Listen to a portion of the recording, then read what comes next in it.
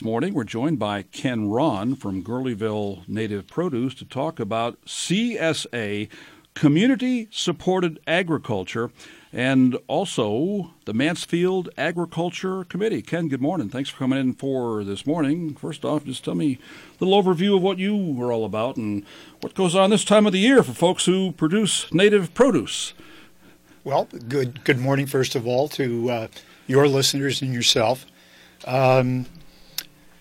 While 28th of February is listed as the official Community-Supported Agriculture Sign-Up Day, in point of fact, people who are running CSAs have been scrambling, I may not say scrambling, but contacting their neighbors and former clients or customers probably for the last 2 or 3 weeks or so in an effort to let them know what it is they can expect to be starting up at the beginning of the season, and beginning to let them know what it is that the prices will be for the season, what they might expect in terms of commodities, what's going to be available. And in fact, those people who have greenhouses or hoop houses outdoors probably are getting the plastic over the top and have soil. I know in our basement we've got stacks of starting soil and seeds already in place, and probably within the next 2 to 3 weeks or so we'll actually be planting some seeds in the hopes of having some things ready to put in the ground probably by the third week in May or so. So what's this concept of CSA? What is Community-Supported Agriculture? Well, it's an effort to see to it that people are able to get the best quality, largely in Mansfield and in Willimantic, and probably within a 45-minute or so drive of where we are right now, largely organic produce or produce that's produced without sprays and pesticides, et cetera.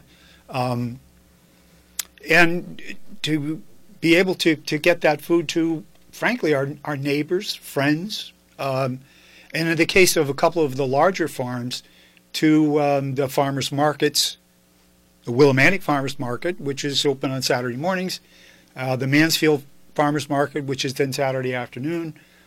When the season really gets underway, Ashford has its own, and of course Coventry has become legendary for a lot of things beyond just produce. A lot of things going on that are being sold there. This sounds like the prototypical example of shop local, keeping your local product home. It most certainly is, yeah.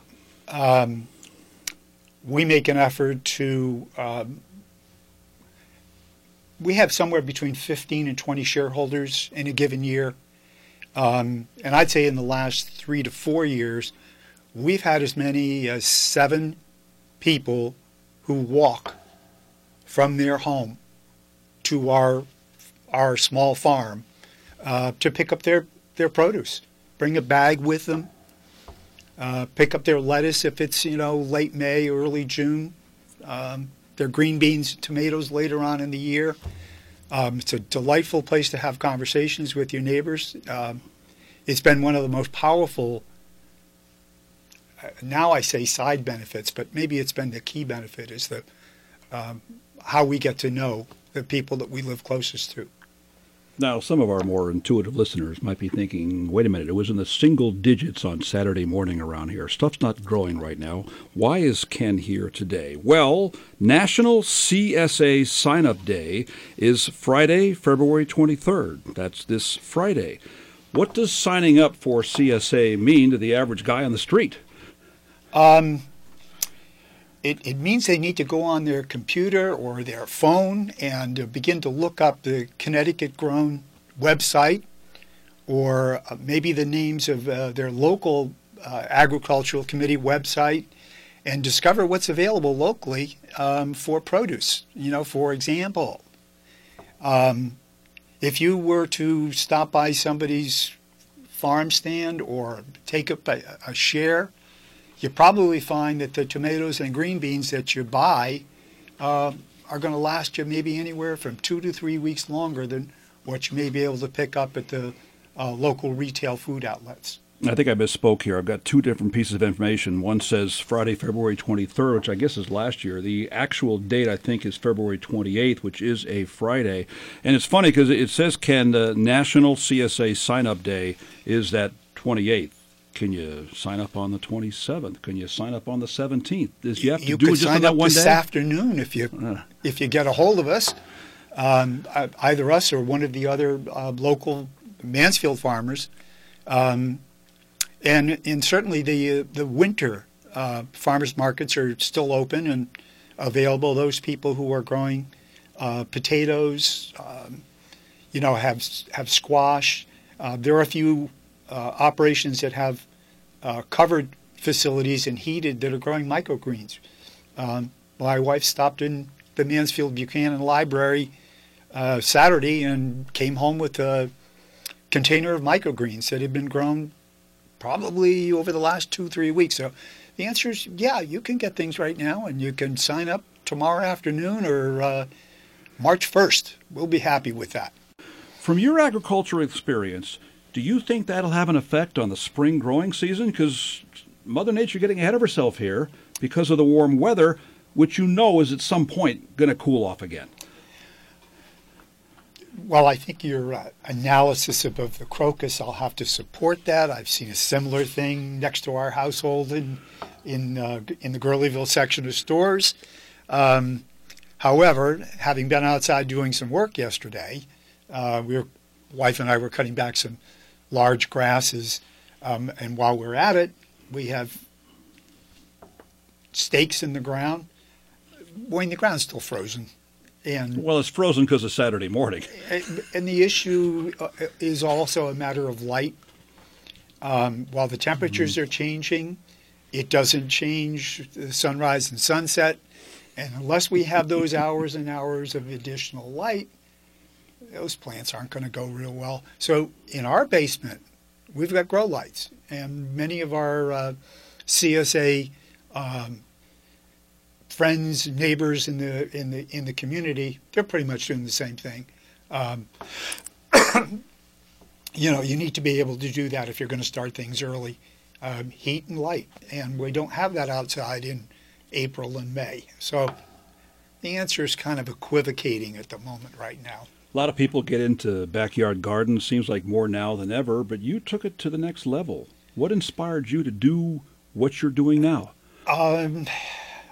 Well, my wife and you're right. I mean, having a garden is something that many of our shareholders have. They'll grow tomatoes on their deck.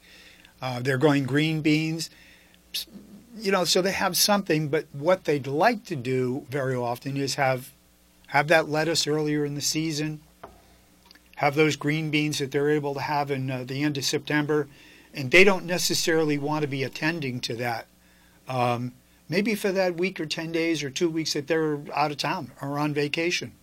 And it's more efficient in that case to have somebody else do that for them. For us, we've had gardens, and we decided that we wanted to grow a little more for ourselves, and, well, what's the next step?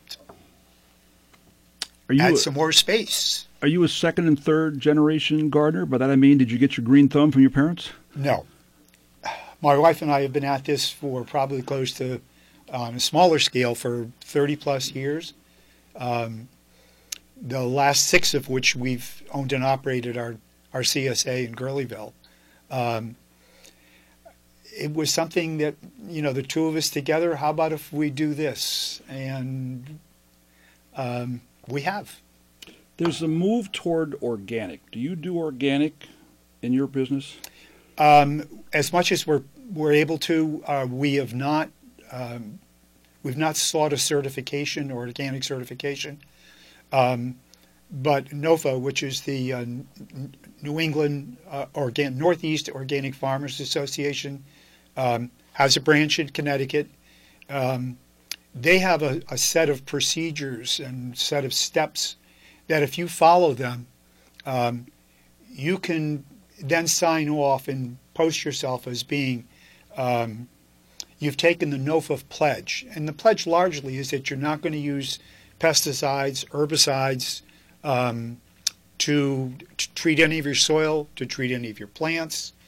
So we need to find ways in which those particular chemicals don't get into our soil, don't have contact with our plants.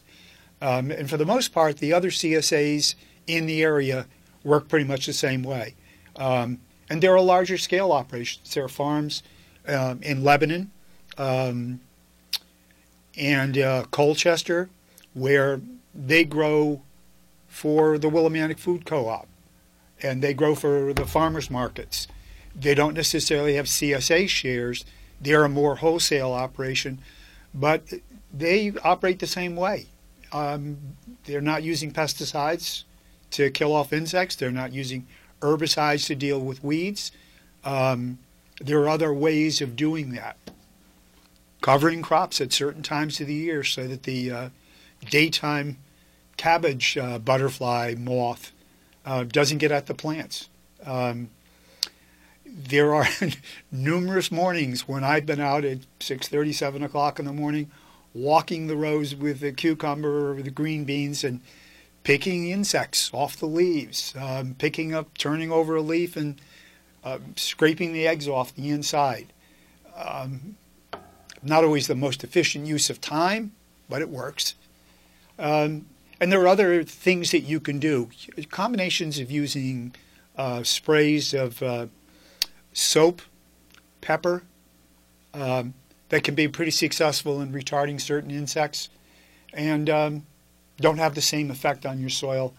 Don't keep away your pollinators. So those are just a few of the smaller, I should say, fewer techniques that we'll use to keep our operation organic. And of course, we, along with everybody else that I know that does this, you take the plants that you're pulling out, you're composting them, and at some point that's going to get returned back to your soil, and so we're recycling the material, the plant material, to put back in and enrich our soil. Ken, what kind of feedback do you get from the people that you interact with at these farmers markets, including Willimantic? Because I don't remember when this whole farmers market thing took off around here. I would say 15, 20 years ago in that range, that I don't think we had a lot of those 25, 30 years or so. But now we do. People can buy local, and they like that stuff. I'm guessing you hear that from from customers who get you that feedback all the time.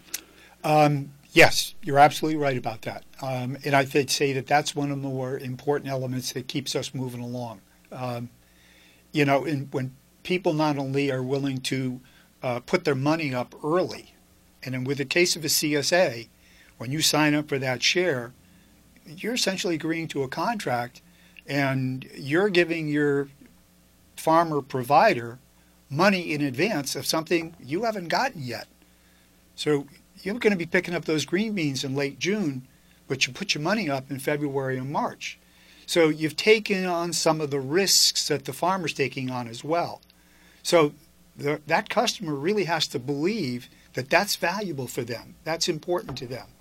And what I'll agree with you in particular is I'm not so sure that model would have worked well or was very prevalent 25 or 30 years ago. But there are lots of these operations going on now.